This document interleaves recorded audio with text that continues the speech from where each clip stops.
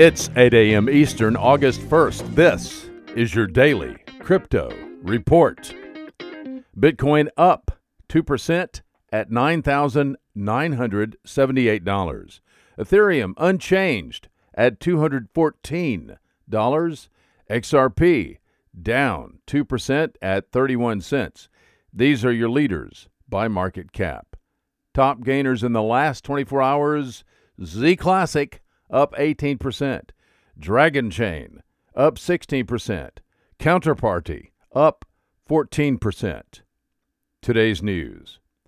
Cryptocurrency exchange Kraken has acquired Interchange, an accounting and portfolio reconciliation service provider for institutional cryptocurrency investors.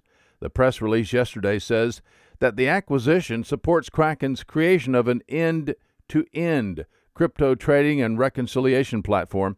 There are 60-plus institutional clients using Interchange's software, including MG Stover, reportedly the world's largest fund administrator for digital asset funds. Two groups that both promote blockchain technology in the Asia-Pacific area have officially merged.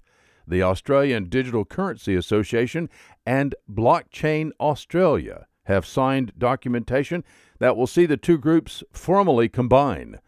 The newly merged organization will use the Blockchain Australia brand.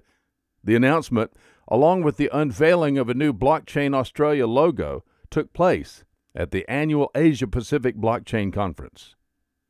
Well, Mike Crapo, Republican senator from Idaho and chairman of the Senate Committee on Banking, Housing, and Urban Affairs yesterday, said even if the United States government wanted to ban Bitcoin, he didn't think the government could. And finally, Google Trends revealed yesterday that worldwide searches for Bitcoin are more popular than searches for stocks. This is the first time Bitcoin has overtaken searches for stocks since 2017. Those are your leading headlines today. Visit us at dailycryptoreport.io for sources and for links. Find us on social media. Add us to your Alexa flash briefing and listen to us everywhere you podcast under Daily Crypto Report.